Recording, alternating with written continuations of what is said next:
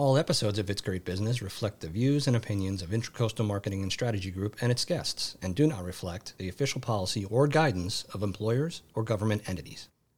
You're listening to It's Great Business, sponsored by Intracoastal Marketing and Strategy Group, where great business equals great people. So I'm an employee, let's just say, or I'm a business leader. You know, and I'm looking to you, Bill, right now. Give me one or two tips. What should I do very succinctly right now? What should I do?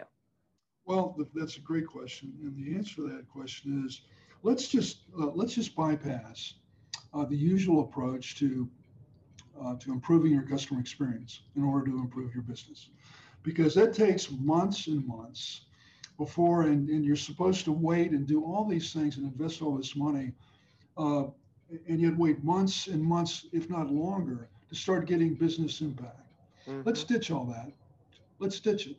And let's do something similar to what you were doing back in your Unisys days when we first met. But let's take the great customers you've got. Okay, let's take them. And then let's find ways to engage them to help us with our customer experience.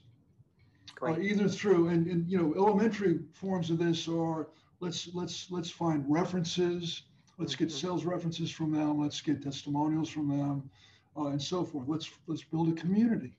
Yep. Let's get their insights. Let's figure out how to get their insights on our next product round of products and on product innovation in general.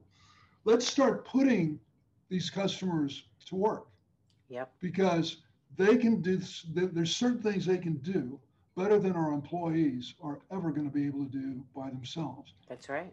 So let's start now. Let's start with the customers you've got. You're going to have a certain cohort of very, very good, passionate customers, and let's start putting them to work to knocking down some of the difficult business challenges that you've got. That opportunity is laying in front of most companies, and the vast majority of them aren't taking advantage of it. Yeah, and reward them.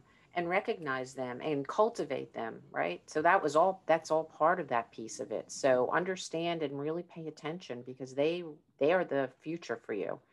And we know it's very expensive to acquire, so you want to hold on to them, right? So treat them well. Thanks for listening. If you enjoyed this episode, please subscribe to the podcast and leave a review.